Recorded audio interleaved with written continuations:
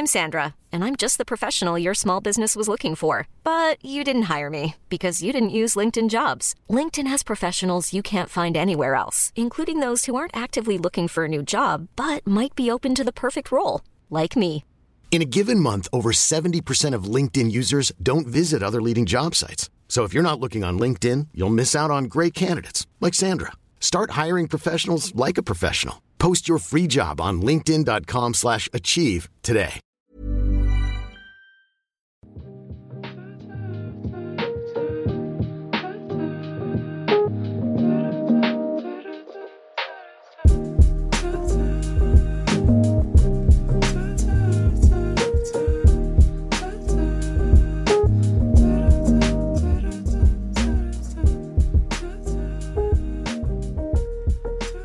Hello and welcome to the latest episode of the Since 71 podcast. My name's Stuart, I'm the founder of Since 71, and after a little break, I'm back behind the microphone, and it gives me great pleasure to say that I'm going to be joined today by Reese Land of Next Generation Sports. Although, Reese, you probably give us a bit more information, but you're expanding from just the sports sector. We are indeed. We've just gone through a little rebrand from Next Gen Sports Solutions to Next Gen Sports and Entertainment, which may give away the long-term vision in mind for Next Gen here. But we've sort of got to a point now in our brand where we need to look at other sectors, we need to look at other markets. Women's football, I think, is I don't think it's a secret that majority of it's not sustainable. So we need to look at, can we go into men's football? Can we go into different sectors in other markets? So yeah, we've just gone into a rebrand of Next Gen Sports and Entertainment. Yeah, you've had a lot of success, and if there are gaps in other markets and good work that you can do to support clients, it seems a bit of a no-brainer. But I also want to say thank you for your sort of flexibility and patience. This is the third time lucky that we've had for actually recording. The first occasion, I think my little one fell ill, as you would with going to nursery every day. So she's off nursery, so we had to cancel that one. That was a negative PCR test, and we had the same last week as well. Again, thankfully, a negative PCR test, but it's always fell on the days that we plan to record. So thank you for being flexible. It's very much appreciated, because I've been very keen to get you on, because I love talking to you. We've already spent about just over an hour chatting just prior to recording. So. I normally set out for an episode to be at least 25 minutes, and I think I'm probably going to have to work hard to try and keep us down to under an hour, to be honest. So maybe the fact that I've got to pick up my little one from nursery in an hour and 15 minutes might be quite handy at kind of keeping us on track a little bit. But I hope you're doing well, and how's your summer been? It's been good, thank you. Like I say, thank you for having me on. So it's we're all safe, we're all healthy, and I think that's the main thing. But yeah, the summer's been good. It's been busy.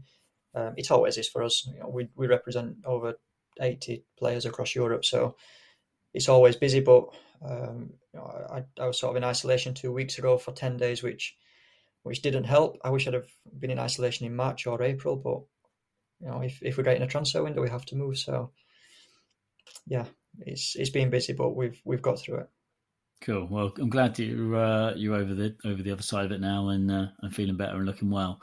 You're certainly looking healthier than I am after a year and a half with a little one and COVID, and you can't see it obviously on the podcast, but my beard is getting grayer and grayer with every beard trim. It seems to be a larger patch, but I'll embrace the Schofield. I don't mind that too much. I'll live with that.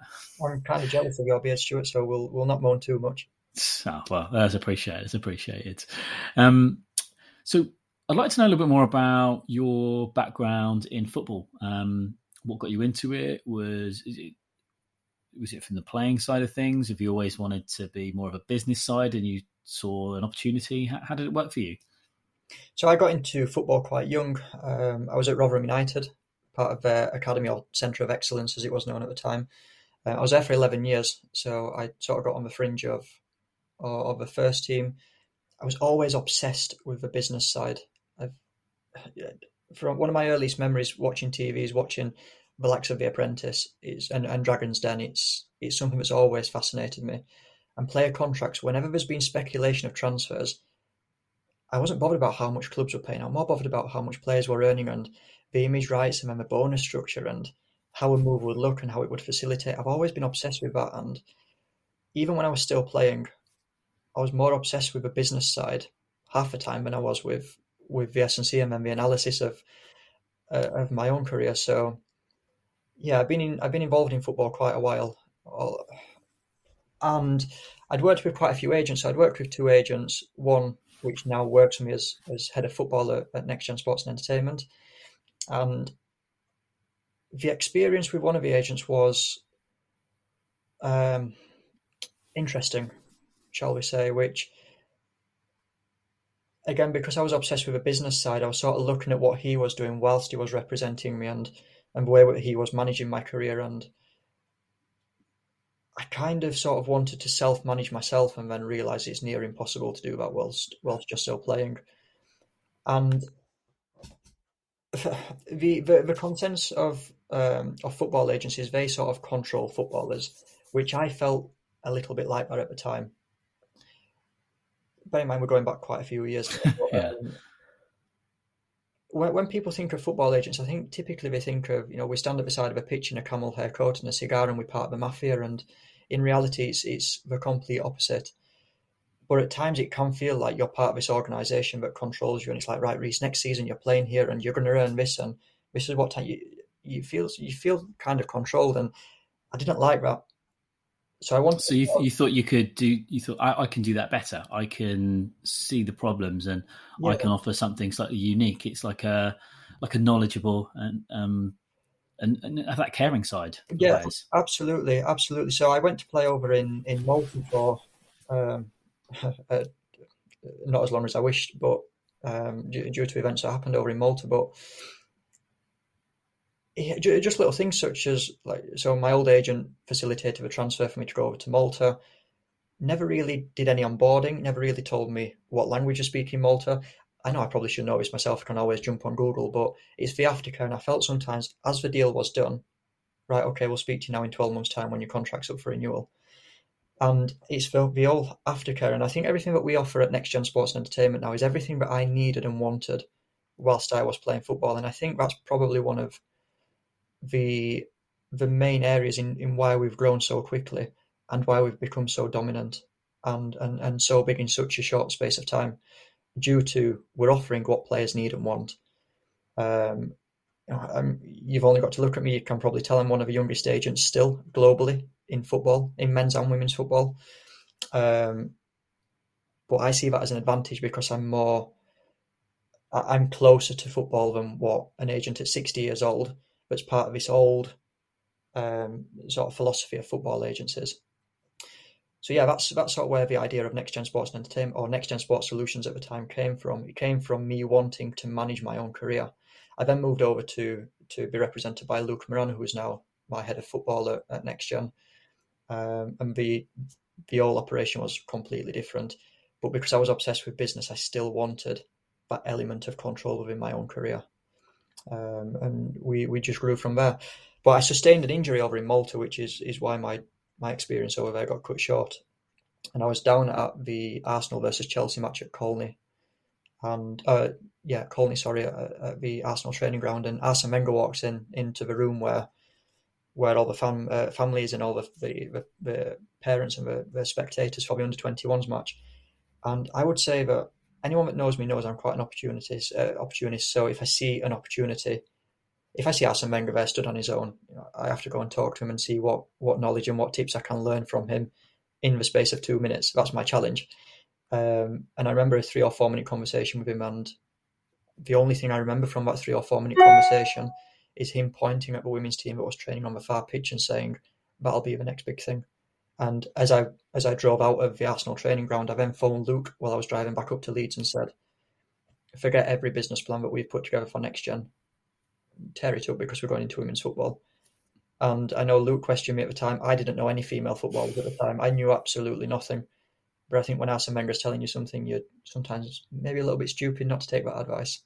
Yeah, take notice. And he's not been proved wrong with that, to be honest. And like you say, you see that gap in the market, you think, actually, I can do something, or I can do something well.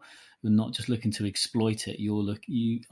One of the reasons that I think you guys are doing such a good job and are being so successful is that you see the opportunities to make a positive change, not just how can we make some money and buy a bigger car or a second house. Absolutely. If I was being a football agent for money, I would have gone into men's football.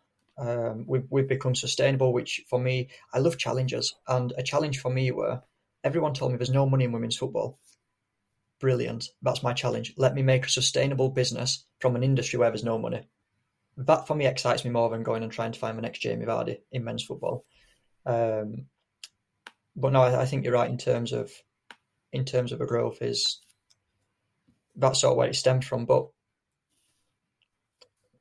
yeah, it's been an interesting 4 years. It's been challenging, but it's been an exciting 4 years. Yeah, well, you're doing really well. So how many? Who was your first player that you signed? Ellie Mason was the first one. My first two clients was Ellie Mason and Sian Rogers, which have both become professional footballers. Both at the time were about 18, 19 years old, maybe even younger, maybe even 17. But we've got a philosophy where we don't sign any players until we've seen them. And it's something that we try to stick to, which has been hard during COVID. But it's a philosophy that we try to stick to. So if we're selling a player to a club, I can describe a player because I've seen the player with my own eyes. And I watched Ellie and I watched Sian, and I reckon I've got an eye for talent because over 80% of my clients have turned professional with me. So, in the game, both of them stood out, and within, I think, 3 or 4 days after watching them, we got in touch with them and arranged a meeting. And yeah, they were the first two clients that we signed. Yeah, and how many do you currently have on the books now? We now have just over 80, I think, including several managers that we represent, several head coaches, players. We operate in England, Scotland, Wales, Spain, Italy, Germany, France, Belgium. We've got a player in New Zealand, got a couple in America. So yeah, we're aiming for global domination. Yeah, well, it's only getting bigger and bigger, and don't be surprised if my CV comes your way in a couple of years. I think you're doing a fantastic job. So I guess people are probably interested in, from the practical perspective, what what services you can offer. So what does Next Gen do for its clients? Because we might have some female footballers that listen to this and think, actually, do you know what? I've been interested about representation, but what does it mean for them? We've got another theory at Next Gen, which is we've got on our wall, and it's closed mouths don't get fed. And I think that goes for any walk of life. If you want something, you've got to speak out. And I think if you're a footballer, what you need as a footballer is you need someone that's constantly going to be shouting your name. If you're a striker and you're a top goal scorer in the league, you need that exposure. Otherwise, you're not going to get a move. You're not going to get more money. You're not going to get a better deal. You're not going to get the commercial and the endorsement opportunities. So you need that promotion. And I think that's the model that we look at Next Gen. So we're not just here negotiating contracts. That is what we do, but we're not just here during a transfer window. We speak to clubs. We speak to every single club. We aim to do it once every 10 days. So we know firsthand what every club's looking for in every transfer window. And 9 times out of 10, we know about 3 months before the transfer window even starts.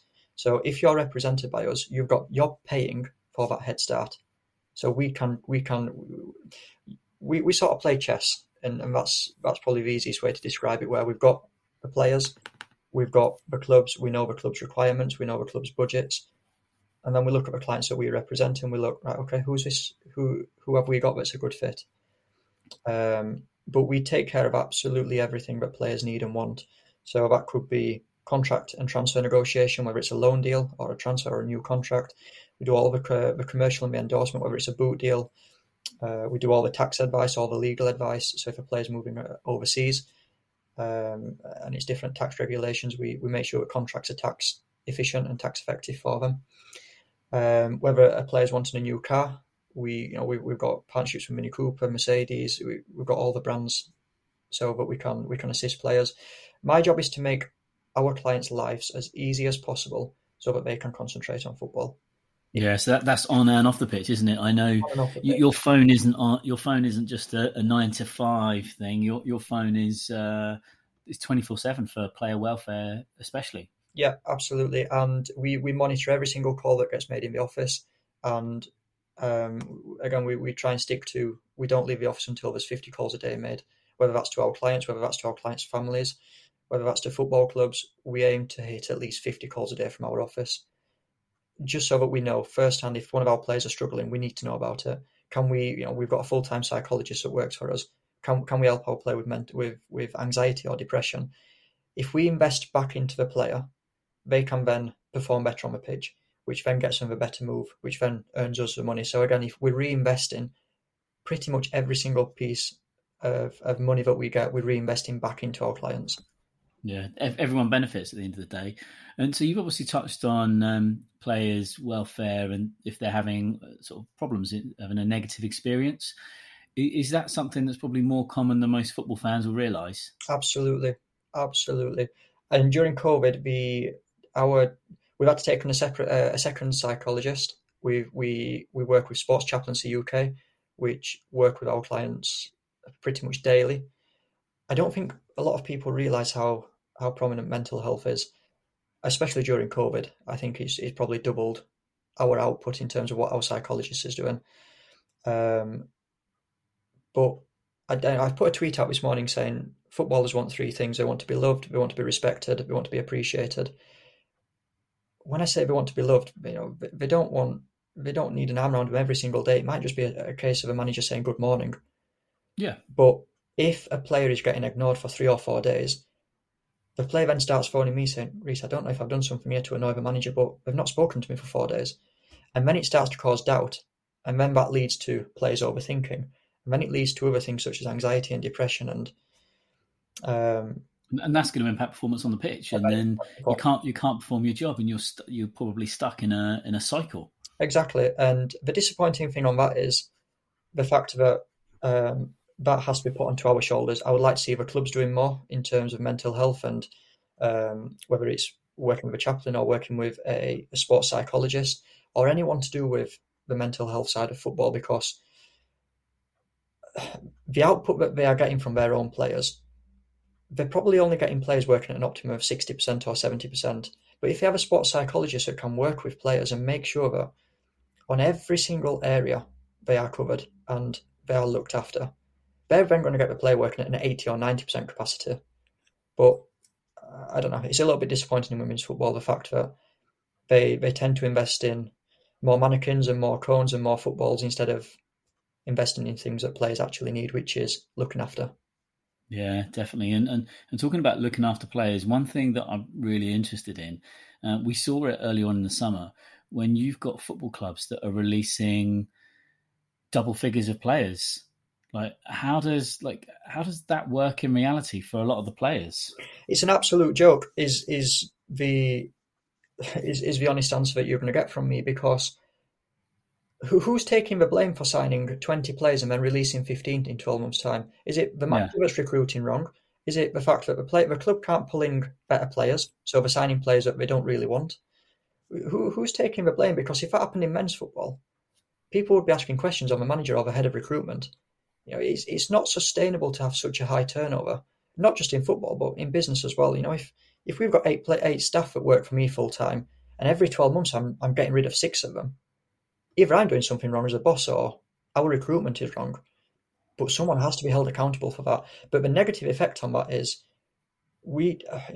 this really hit home for me during the second lockdown. When players started to get released by the contracts coming up. And I had one player on the phone to me saying that they wanted to end it all. Now, read into that what you want to read into that. No player should ever feel like that because of football. Yeah. Well, that is a brutal reality. But what disappoints me more than anything is some players are getting released by text. Some players are getting released by email. And when they are saying to the manager, look, can I just have 10 minutes with you on Zoom? Just give me some feedback so I know what I can go away and work on. I'm too busy for that, sorry. It just goes to show that players are still expendable. Yeah, exactly. And, players are commodities, and I understand that. But whilst that commodity is on your books as an asset, you have to look after them. Yeah. And, yeah. it's the same for anyone that works for me full time. If they're struggling, it falls on my shoulders. My job as an employer to look after them. And I feel like some football clubs forget that they are employers. Well, college for me was well over 15 years ago, but I think I did 5 different courses over my time there, and every single one of them had Maslow's hierarchy of needs in there. And you think that if everyone knows it, why aren't people putting as much importance on it than it really deserves? You can't. What was it? I think Heston Blumenthal once had this expression where it's like, if you give a chef a microwave, he's not going to be able to cook. He's not going to thrive in a kitchen. But if you give them ingredients, if you give them tools to do their job, they can thrive and they can create and they can invent food. And it's the same in any industry. I don't care what your job is. If you just keep people in the dark, what is it? I think it's one I've heard. It's you can't treat people like mushrooms. Just feed them shit and leave them in the dark and expect them to grow. People aren't mushrooms, ultimately. Exactly, and I think that's so important in terms of why players need someone like us. Every agent is different. Some agents are one-man bands and standalone companies where they do only turn up in transfer windows because that's the capacity that they run at in their organisation. We're a management company. I hate people when they call me an agency.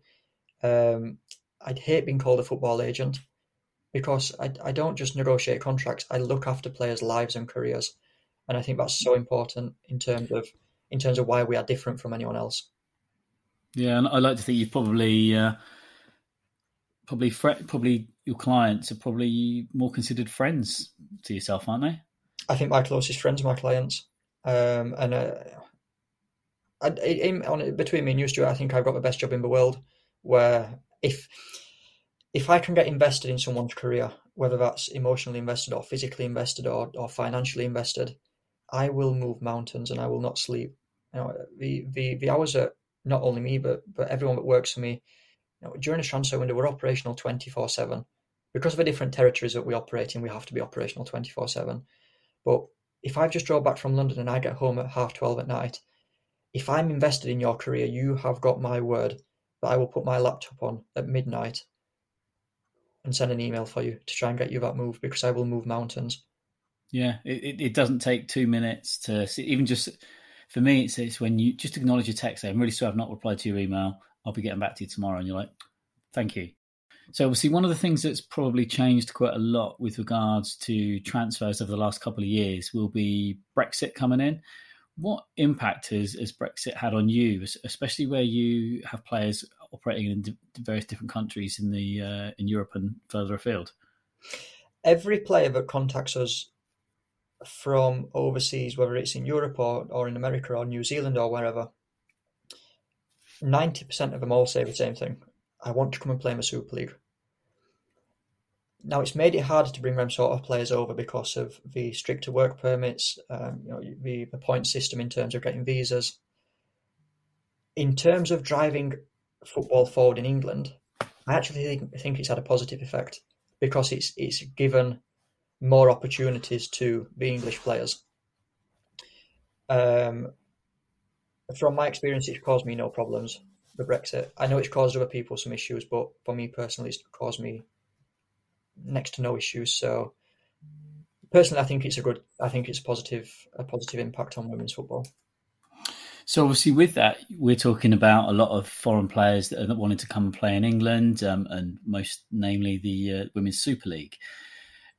I've got sort of fears that this will push young British talent down the leagues where they might find it harder to earn a living wage, thus impacting their football and development. You probably, like me, speak to a lot of football players that crave being able to be on a full-time contract where they can play football 5-6 times a week, and they know that their development, the world is their oyster with it. But what sort of impact do you see happening in the long term with regards to foreign players coming in, and will it be an overall positive, negative? And does that create opportunities for the Championship and the National League to, for want of a better word, exploit? I think so. But just to summarise sort of a question there, I think if you're good enough, you're still going to make it. If you're good enough to play in the Super League, you'll still play in the Super League. If you're only good enough to play in the Championship or only good enough to play in the National League, that is where you will play. You will find your level. And if we've got someone that's flying in the Championship, I'm confident to say that I will get them into the Super League. But I can only do that if players perform. And I don't want players to start using it as an excuse that there's an influx of European players coming over, because that happens in the Men's Premier League. But if you're good enough in the Championship, then you're going to get a move. And I guess so. That's probably a really good point then. So are there occasions where you've got to kind of dish out a bit of tough love to your clients? Oh, absolutely. I think we butt heads with quite a few of our clients because sometimes clients think that the level that they are at compared to where they should be at may be different. But like I say, every agent manages careers differently. I would rather have a player, if I had got a striker, I would rather than be in the Championship as a top goal scorer than sat on the bench every week in the WSL, because in 12 months' time, the WSL the WSL team is probably going to release my client. If I've got a player if I've got a striker in the Championship that's a top goal scorer, that gives me leverage to go to a WSL club and say, we're coming, but we're playing. Yeah. So we do butt heads, but look at my track record. Over 80% of my players have turned professional with me. So if players trust me, I will make them a professional footballer. As long as they are good enough, then I will make them a professional footballer. Yeah, and it's fantastic. Maybe I should get you to be my agent, and you can start getting me to make some money through Since 71 and see who wants to pay me to do this. Maybe if there's anyone out there that wants to start sponsoring the podcast and covering some costs with that, then fantastic. And hey, maybe I'll be able to pay my guests, Reece, as well. Absolutely. Yeah. So yeah. Since 71 mug will be or T-shirt will be in the post come Christmas, hopefully. I'd much rather a mug than an interview fee. Excellent. Well, you're from Yorkshire, so you're obviously a big tea drinker. Surely you'd be disowned, don't you? Wouldn't otherwise? I drink anything. I'm from Yorkshire. Well, yeah, exactly. If it's wet and brown, that's what they say at work. Yeah. But so going back to sort of like what really interests me is the third tier of women's football. I find it fascinating. That's where my passion lies. That's where, for me, I think that third tier is the most exciting and most competitive tier in the women's football pyramid. And we've seen a little bit of a change in how a lot of the clubs are operating now. We're seeing a lot of Championship players dropping down to the National League, which is obviously amateur. So from a practical perspective, have you got players that are within the Championship that are torn to whether to go down to that National League level because of the lack of finances? Or do players tend to look at that and think, do you know what, that's on the rise, I want a piece of that action, because maybe they do already have their main income? Yeah, absolutely. I think I must have had 20 players this summer that have all asked me about Southampton and Ipswich. Sort of 18 months ago, it was the same with Nottingham Forest. They sort of went where they invested quite heavily into their women's team. They employed Andy Cook on a full-time role, which is fantastic. But I think again, looking at this from a business point of view, I think clubs just there needs to be method behind going full-time in the National League, because if you're putting 10 of your players on full-time contracts and you've got no one coming to watch matches, who's paying it? It needs to be sustainable, otherwise there's no growth. And that's my only concern. But when you look at what Southampton are doing, I think it looks like an unbelievable project. And you look at the output, especially on social media from Ipswich, it's probably been one of the best in the country these last few weeks. So you've got to commend them, but you can't. I don't want to come across as too critical on teams that are going full time or putting players on professional contracts. I'm not quite sure how them professional contracts look. But we've all seen examples where teams have gone bust. So as you say, it's that sustainability that's a key factor. Absolutely. Nothing can grow without being sustainable first. And my concern is if Ipswich and Southampton are in the same league, and then the FA like to make crazy decisions sometimes. So they might say only one team's coming up, and then you've got Bridgewater that are probably going to be up there. You've got Ipswich, you've got Southampton, you've got Cardiff that are going to want to challenge. A little team called Portsmouth in my neck of the woods doing all right as well. Portsmouth, another one. You need to look and you think, if there's only one team that goes up, can Ipswich or Southampton be sustainable 2 years full time in the National League? And that's my only doubt. But it needs people coming in through the door. But 18 months ago, before COVID, I did an interview and I said, in my opinion, the National League was the best league out of all three. Yeah, and I've been kind of over the last couple of weeks thinking about how the National League might look going forward in 5 years' time. And if money does start dropping down there, then that's going to lead to another revamp of the leagues, because if you've got clubs like Portsmouth can afford to do an overnight trip if they're going to play Middlesbrough or Newcastle, then actually you're going to be tearing up that region element to it. Absolutely. And then that's going to have to lead to a massive revamp. And while that might seem like a bit of a ball ache for the people running the National League, fundamentally that's got to be the role and responsibility of the new National League board to obtain funding. I still think it's absolutely criminal. I know a lot gets said about the FA Cup and the prize money there, but if a team, Southampton, win the National League, they get no money at all for it. There's no incentive to win that league, and that's when it becomes unsustainable, because you can't pay players. Because you've got no money, but you're relying wholly on gate receipts and merchandise, which, like from I don't know the ins and outs at Portsmouth, but it's my local side, so it's the team that I tend to go and see the most, especially while I've got a little one and I can't afford to go too farther afield, taking a whole day away. But you think, well, actually, they're playing in Havant and Waterlooville Stadium, which has got a 3G surface on it. Beautiful surface. The match days there are fantastic, but that's going to come at a cost as well. So what they're making I'd be interested to know if they're making much at the gates at all when it comes to players. And one of we've got a bit of work coming up on Since 71 coming out over the next couple of months with regards to sort of player sponsorship. I think now more than ever, that is something that's going to be really, really important at that tier 3, 4 and further down. I think we need to get to a point where as many of these players as possible aren't having to pay subs to participate in the sport. And I've been speaking to a few people, and I managed to get a player sponsored recently, because I was speaking to someone that they've got a season ticket at the football team that that football team that this relates to. And I said, well, did you realise that for an extra £75, you could sponsor a player, in which case you get 2 season tickets back from it? They went, hang on a minute. Well, I pay X amount a week to go to these, but, hang on a minute. Because if it was £200, it's, on the grand scheme of things, it's nothing. Like I was a season ticket holder at Old Trafford for a little while, and I'm spending £100 just per trip up there. That's 2 games, and you think you can go and see this other club that are relatable. You feel like you get something back. You can sometimes develop a familiar relationship with that player. I know some that sort of that are friends of the family, and it's Christmas cards and birthday cards, and others that it's they just make sure they come over and say hello at the end of games. We're sponsoring potentially 3 players this year with Since 71. Hopefully we'll be able to start announcing soon. And a little bit, well, if you really do your research, you'll know who one of them is, just on the space description. But she scored 4 goals yesterday.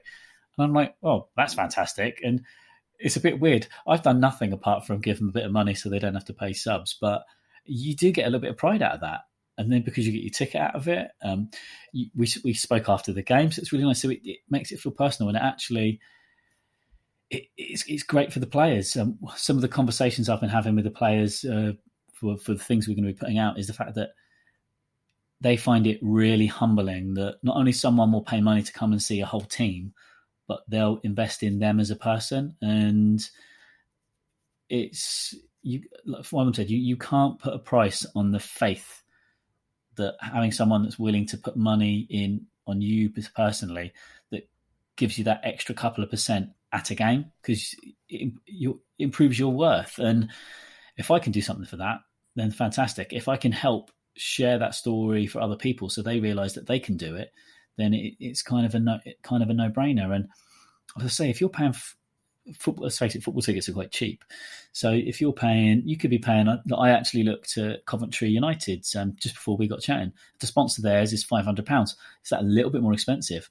But actually, in the grand scheme of things, that's relative to the person. So A 17-year-old female football fan probably can't do that.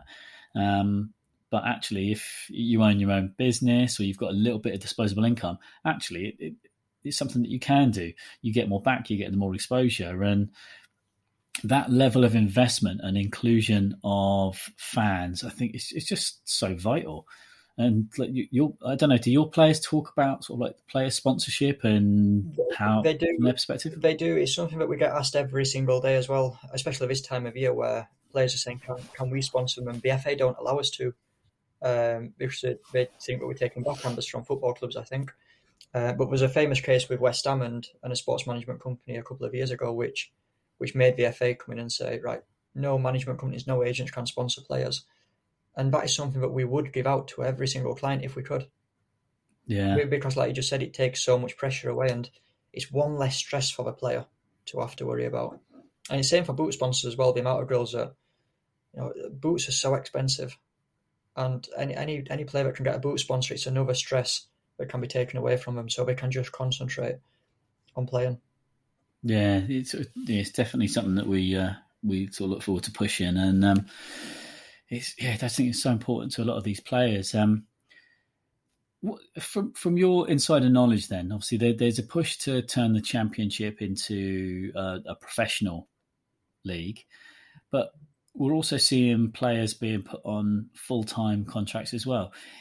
Is it semantics, or is there a difference between a player that's on a full-time contract and a professional contract?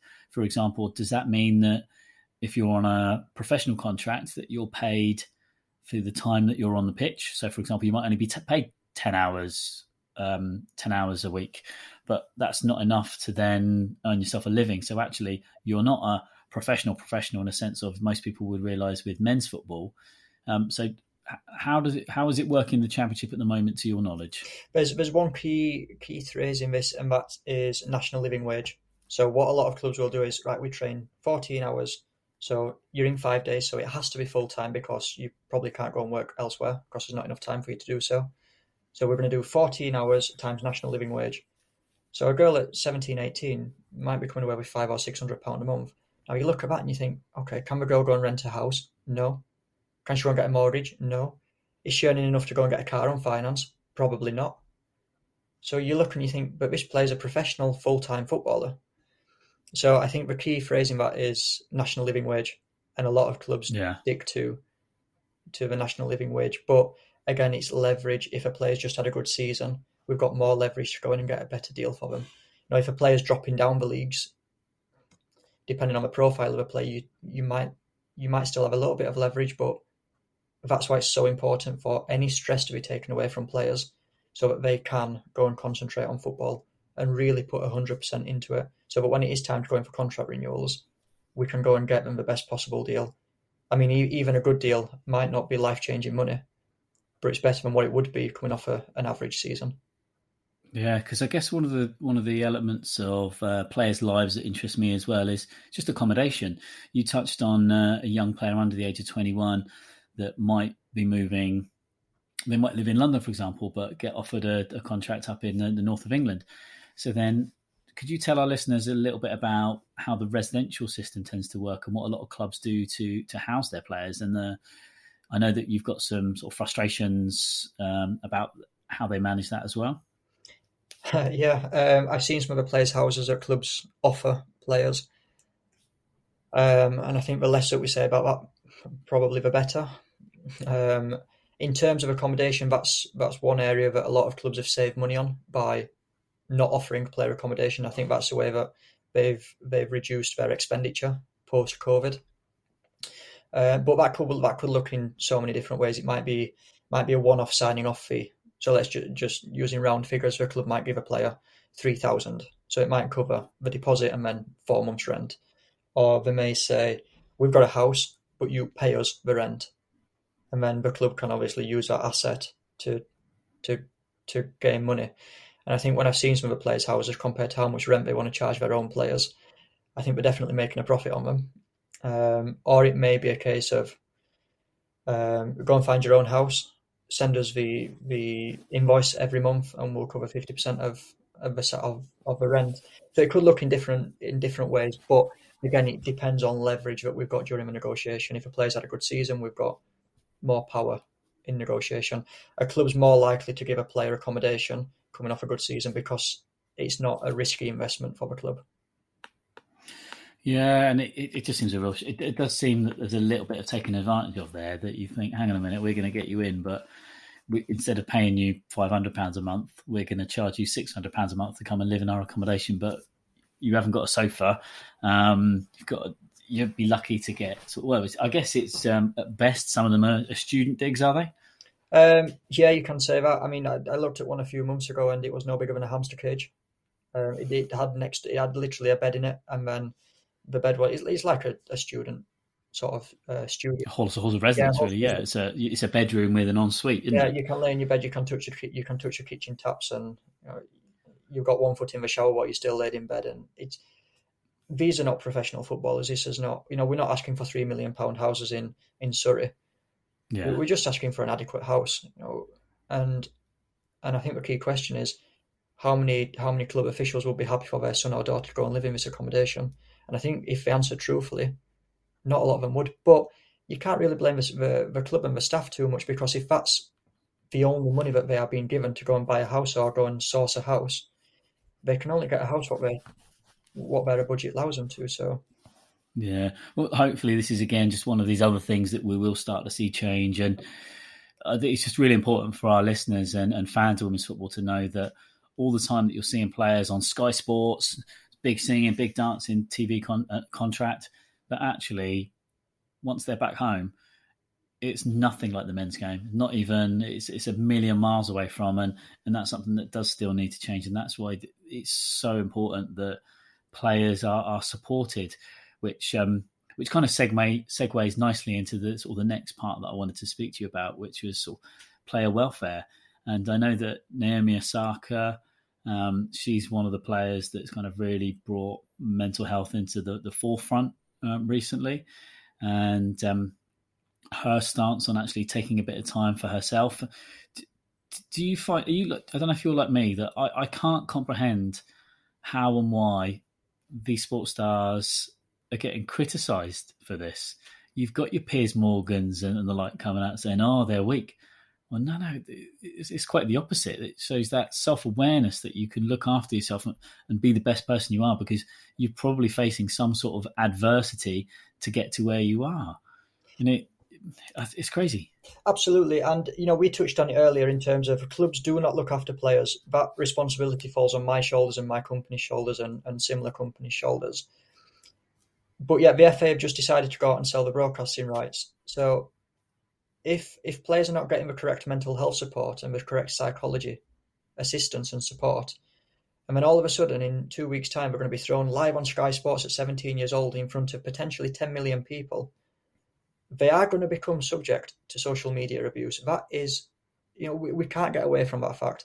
You look at the Premier League footballers. You can go and have a 10 out of 10 match, an unbelievable match, and you'll still get one person on Twitter saying, "Yeah, but remember that one bad pass that you played? You're not good enough. You should be dropped next week." And you've just had an unbelievable performance.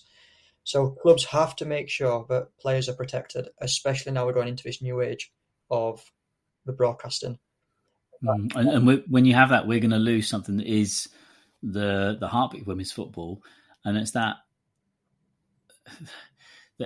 what's the word I'm looking for?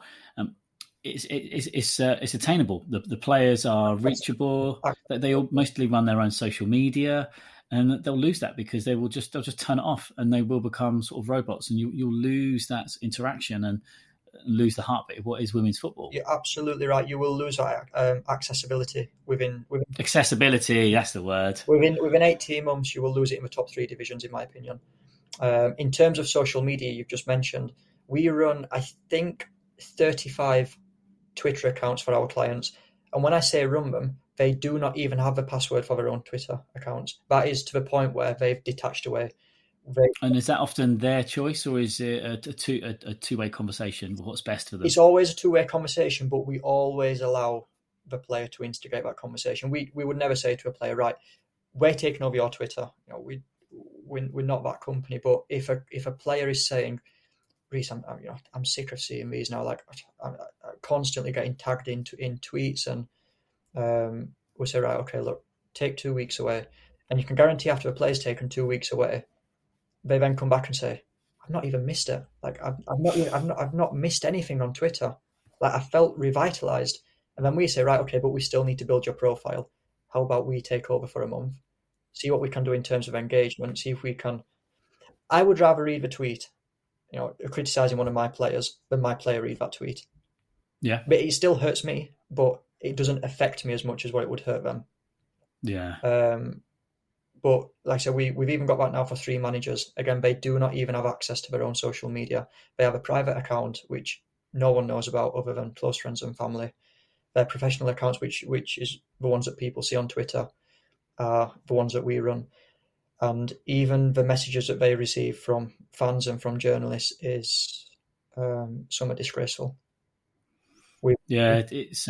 I know that when we're writing things every now and again, because I've got my writers are all volunteers ultimately, so that they can have quite strong opinions, and quite often they've got links to a particular club. They've watched them, so they've got that extra little bit of passion. And I even this morning there was a little tagline put on something that was criticising the FA, and I kind of said, well, actually, how can you let me reword this? And what do you think about if I say, well, what's the FA's challenge to continue to grow the game? And because actually, I think people forget the good things people do. Like I'd be the FA's biggest critic on certain things, but actually, other things they do fantastically well.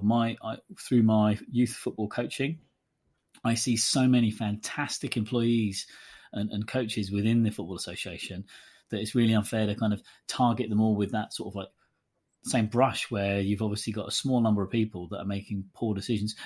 And then from the other perspective, it's sometimes there's method behind the madness, but for some reason they won't be transparent and explain that. No, you're absolutely right. And again, it's for accessibility. What I would like to see more from the FA is more of a spokesperson for women's football. Come out and interact with journalists, come out and have a voice, because we need to sell women's football. If we don't have anyone selling it, no one's going to watch it. No one's going to come and watch it on live in a stadium. We need, again, we revert back to the phrase that I mentioned right at the very start: closed mouths don't get fed. And I think that's something that I'm quite critical of the FA on. I would like to see more people from the women's departments come out and interact with people. Yeah, it's it makes a big difference. But so I just wanted to know a little bit more about sort of like some of your clients, and kind of like we talked about promoting players. So let's use this as an opportunity to obviously there's a whole other episode of listing through sort of all 80. Like, are there any particular players at the moment that people might not be aware of? You think, watch out for them. Like, and maybe I'll start you off with a certain striker that's recently signed for Coventry United, Rio Hardy. Look, I think people should know who Rio Hardy is now. I think the groundwork's being done. I think the next 12 months you'll see why I've been so vocal on how good Rio Hardy is. About 18 months ago, before COVID started, me and Rio and Steph sat in a hotel lobby in Cyprus. So Steph's her sister, for our listeners that might not be aware. Steph's a sister who is still over at Apollon. And we sat in a hotel lobby in Cyprus and looked at all the options. Rio had options in the Super League, she had options in Europe, but it just wasn't the right time to bring her back. And we looked at that, and now looking back in hindsight, if we would have brought Rio back 18 months ago, and I'll take responsibility for this, maybe we might have seen Rio in the Olympic squad, even potentially in the Euros, because this is the level of play that we're speaking about here. But it's an exciting 12 months, and it's going to be a transition for Rio back. She's not played in England for a few years, so I hope people don't jump on her too much in the first few weeks. But what I can say is give her a few weeks and you'll see how much of a quality player we have here. Well, I think it's probably quite a good move for her that she's gone to the Championship. That allows her to be in a position where she's going to be seen, but also have a little bit of an element of anonymity about it, where she can kind of go a little bit about it. Because let's face it, the Championship still doesn't get particularly fantastic coverage nationally. It's still very much National League or nothing in a lot of the national press. So yeah, it could be a really good little place for her to kind of start getting her name about. Because I noticed that a lot of your clients tend to be sort of under 25. So what other sort of like prospects you think, oh, have a look at this person, go give them a follow, because they're going to be doing big things in the near future? Oh, I hate this question because I always end up with loads of texts after saying, Reece, why have you not mentioned We'll tell you, we've got. Well, let's just kind of, you want to speed list through every single client. Have you got it all written down everywhere? I'll still forget one. Honestly, there's a few that are coming up to very, very big seasons this year, and ones that we're very excited about. So Ella Powell's just signed for Bristol City. Simran Jarmat, again, a huge prospect. We've got just signed Ella Hilliard, who, in my opinion, in 2 years' time will be a top, or 3 years' time will be a top Super League player. Steph Hardy, we might see Steph back at some point this season. Who knows? Rio, again, goes without saying. We've got Olivia Clark, a Welsh international. Sian, again, at Aston Villa. I think it'd be an interesting one with Hannah Hampton coming in. But Sian, you cannot forget the quality that Sian Rogers has got. Only 18 months ago, statistically, one of the best goalkeepers in England. Yeah, there's quite a few. I'll tell you, I'll make life easier for you, because for the benefit of all of your clients, Reece was about to say your name. You know who you are, but I've cut him off, so that's my fault. So don't text him. It's me. It's my fault. He was going to say your name, and you know it. You know who you are as well. So just before we wrap it up, then I just kind of want your sort of like opinions and predictions about the upcoming season within the WSL, within the Championship. Perhaps maybe any thoughts you might have on the Euros next year. Like, how do you see it going? The Championship will be so entertaining next season because there's so many full-time teams. You've got Palace, you've got Lewis are going into a full-time model. Coventry are up there now. Sheffield United are always up there. Durham's always up there. Liverpool's investing even more. London City, again, is still full-time, but I think people forget about. So I think out of the three leagues, that is probably the one to watch. A lot of people ask me who I think will be up there. It could be any of the full-time teams, because on paper, they've all got quality teams. They've all got quality individuals within that team. Yeah, having one team go up and one team come down, that can't be sustainable for too much longer. It's restricting the growth. You've got teams in the Super League. 2 years ago, we had several players in the National League that was on more money than players full-time in the Super League. Now, how can the FA allow that to happen? But you've just said that one up, one down is not good for growth. It's restricting it. So the FA need to change that this season, I think. Hopefully the WSL won't be two divisions within one. Hopefully it'll be competitive. It will be, though. There's you look at it and it will be. There'll be a split from sixth up and sixth down. Yeah. If a team can break through miraculously and sustain it, fantastic. But I can't see there being many that will overtake.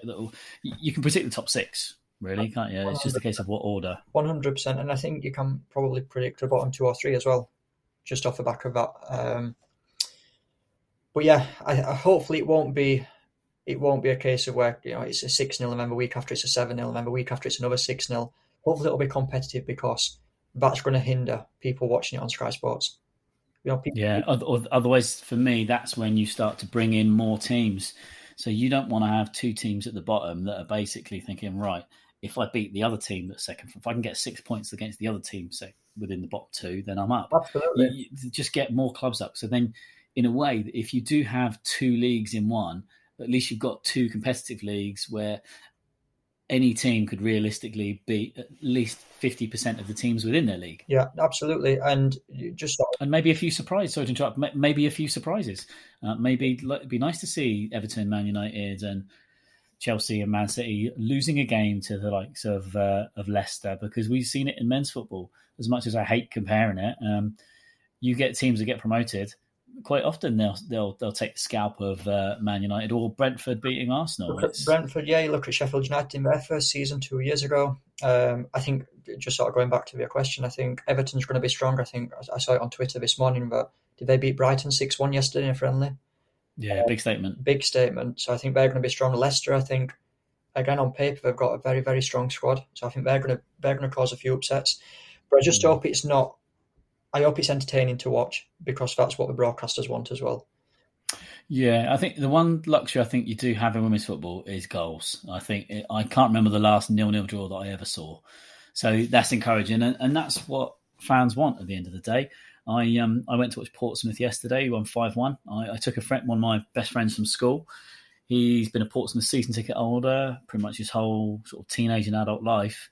And I took him down and he really enjoyed it. He said, "Oh, but he's like, being honest, you do lack a bit of pace and power." I said, "Well, yeah, you might. There's a physiological difference there slightly, but you don't lose anything when it comes to technical ability and entertainment." And we don't go to football to see, I want to see who runs the fastest. We watch the 100 metres for that.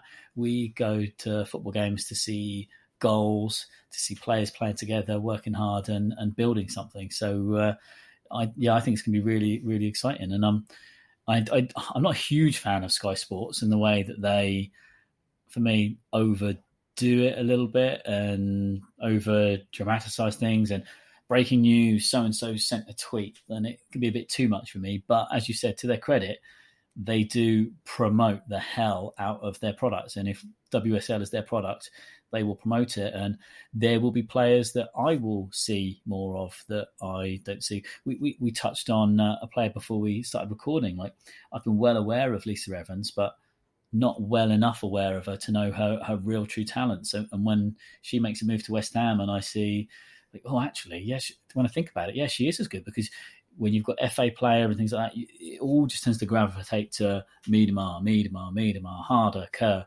And actually, these are team games that these teams make a big difference. So, I think it'll be really exciting. And I think, I will learn about to the point that I will probably make a conscious effort to watch less men's football, so I can kind of free up time to watch the women's football.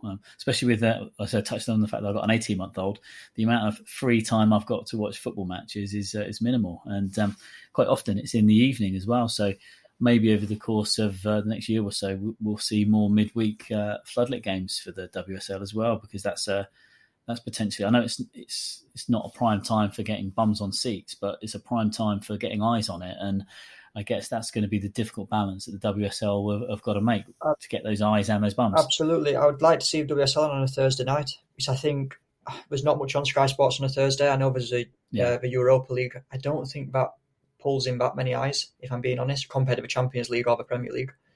I would like to see more midweek matches, and I think that is a massive opportunity. Putting it on a Sunday afternoon on Sky Sports, I don't think it's the wisest idea. But there is gaps and there is spaces midweek. Yeah, and it's always a real shame. I know it's a big bugbear of a lot of fans when there's when you've got the men's team on a Sunday and the women's team on a Sunday. So maybe it's even just spreading out the games over the course of a weekend like you do men's, and losing that traditional 2 p.m. kickoff on the Sunday, potentially. Well, not losing it completely, but having that flexibility that if you've got 10, 12 games, maybe you can share a few more around. Or maybe that's when you think, right, well, let's get Liverpool against Bristol City on TV, but we'll put it on a Friday night. So we've got this spare women's football slot. We haven't got WSL maybe, so let's bring something else. I'd like to see international weekends that they think, right, well, we've got all these cameras and these paid staff. Let's go down to the National League. Let's televise that. So hopefully we can deal with that. But we're just about to hit the hour mark, and I'm mindful that we had about an hour before we actually hit the record button, and we've got plenty of bits to do, and also we've got 15 minutes to go get the little one from nursery. So I'll kind of cut it off there, and again just say thank you for taking the time to talk to us. I genuinely really enjoy talking to you. Every time I talk to you, I gain a new insight on something behind the scenes in women's football, and it's educational. And you've got to be commended for the work you're doing. I know some of your clients, I speak to them, and they genuinely adore the work that you do, and they're grateful for the work you do. And some people might listen to this and think, well, this Reece is a bit arrogant, saying his players have gone professional, but actually that's because of the hard work and trust you've put in and built with your players, that you've given them those basic needs to thrive. And your players are doing that because too often it's neglected and overlooked by clubs and other management companies. No, absolutely. And I don't mind people calling me arrogant, because at the end of the day, the facts that I've just said are true numbers. And if people want to call me arrogant for speaking facts, and it is what it is. But no, thank you for having me on. where can everyone find you online? Because who knows, we might have like I said, an odd player listening to it that thinks, oh, that's interesting. Maybe I could do with that. Next Gen Sports and Entertainment. I don't know the exact handles, but if you find us on Twitter, Instagram, message us through social media, www.nextgensport.co.uk, and we aim to respond to everyone within 48 hours. Cool. Well, again, thanks a lot. You take care of yourself, and you look forward to catching up over the course of the season. Maybe if you get a game down on the South Coast, I'll treat you for lunch. Perfect. Take care. Thank you.